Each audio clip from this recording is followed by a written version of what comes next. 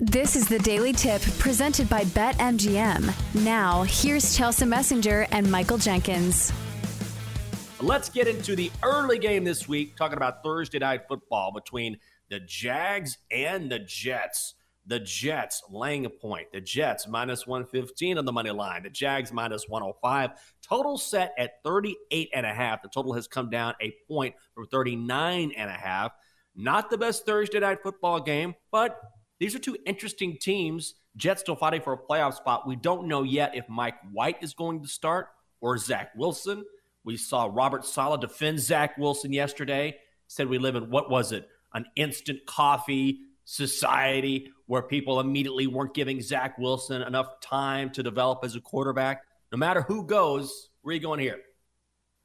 I think I'm leaning towards the Jags here. And doesn't that seem like the obvious answer? I know that the Jags are playing on the road here, and maybe the Jets aren't as bad as like their last result indicated, coming off a loss to the Lions. And it was only 20-17. It's not like they got blown out or anything.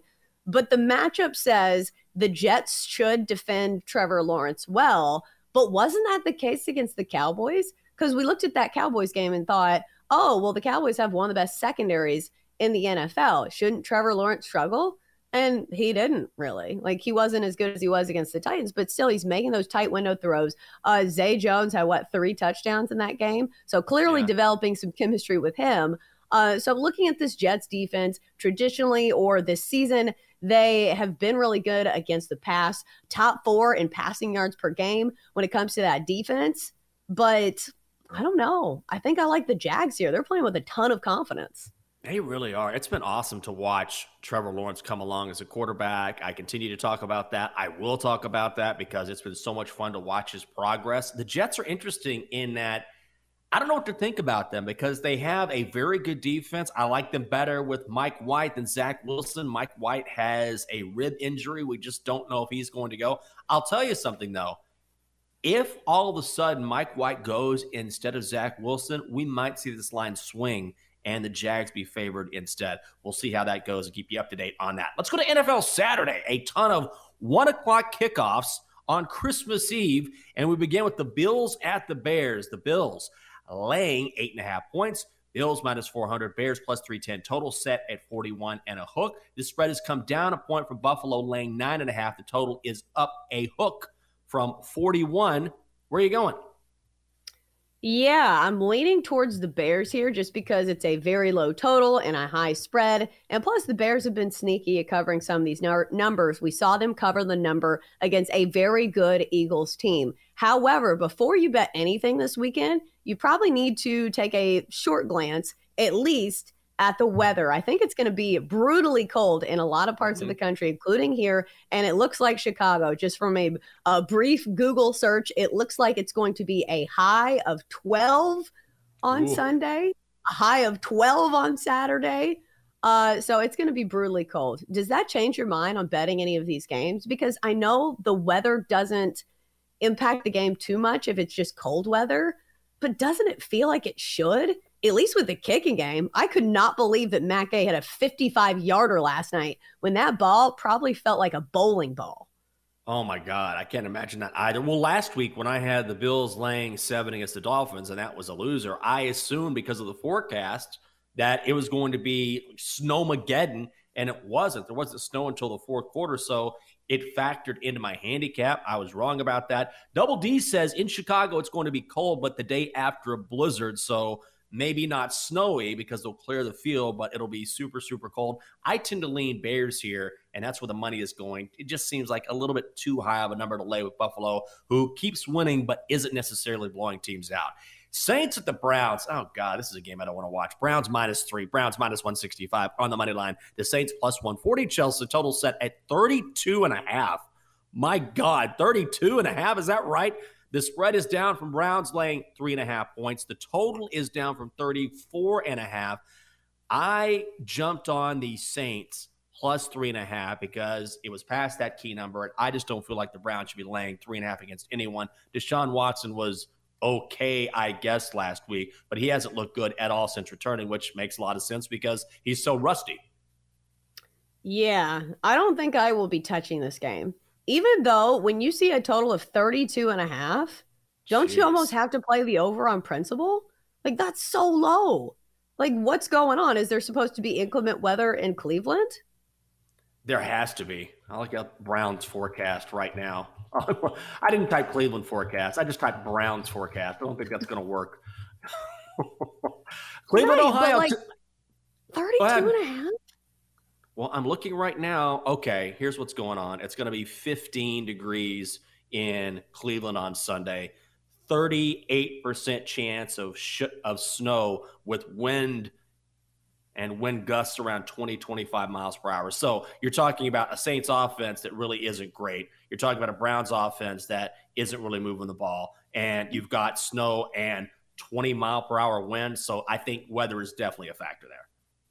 Yeah, I don't think this is one I want to bet. I think when there are so many factors that are out of your control, especially like these weather games where weather is so, temperamental that it can change greatly from one day to the next. And I never really want to base my bet entirely on the weather because we see it disproven a lot. Like that Bills and Dolphins game went over, I'm pretty sure. It was a pretty high scoring game for a game that was played and was supposed to be a blizzard. So a pass from me. I think there are better games on the board. Well, what do you think about your Titans hosting the Texans? Titans laying 7 points, Titans minus 350, Texans plus 260 at BetMGM on the money line, and the total at 38.5. Your Titans are struggling. Can they cover against the Texans? Yeah, it smells like a game that the Titans have the ability to lose outright.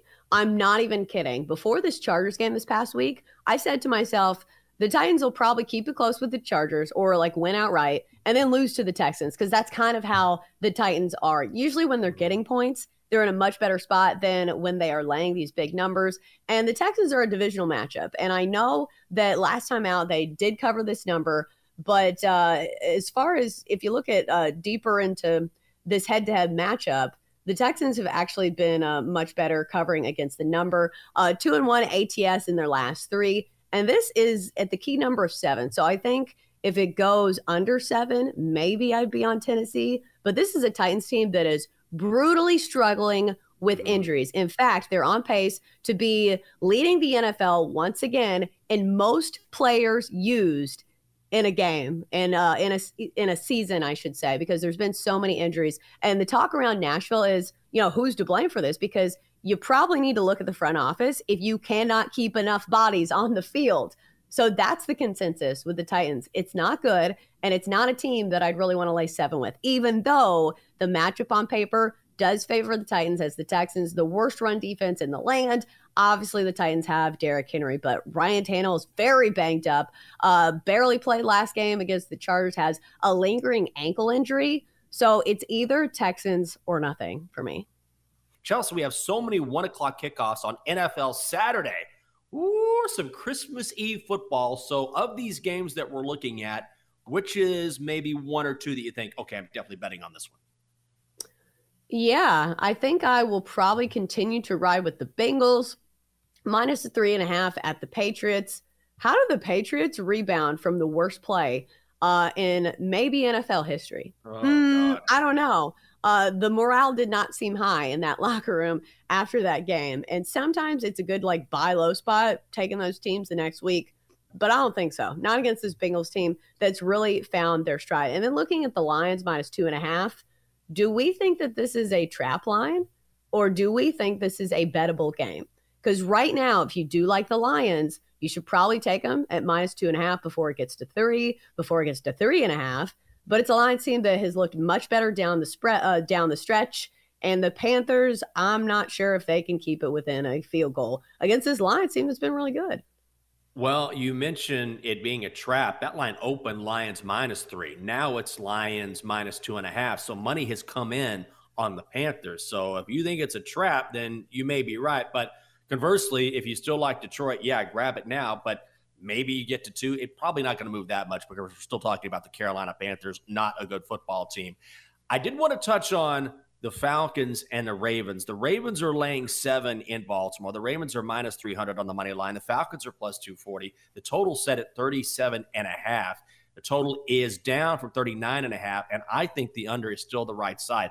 I don't know if you read this story, but John Harbaugh, head coach of the Ravens, had to address this yesterday. The Ravens offense has been so bad since the bye week. They're averaging just over 13 points a game. That is easily the worst in the National Football League. So there were some fans that went out to Owings Mills, where the Ravens practice, and they put up all sorts of pieces of paper saying, fire Greg Roman, get rid of Greg Roman, the offensive coordinator for the Ravens. Now, they have been hamstrung by the fact that Lamar Jackson has been injured, but John Harbaugh had to address that and say, we're going to keep going with the guys we have in-house for a team. I'm not going to worry about that. But I do think the under is the right side, but that pressure is on the Ravens to get it going offensively.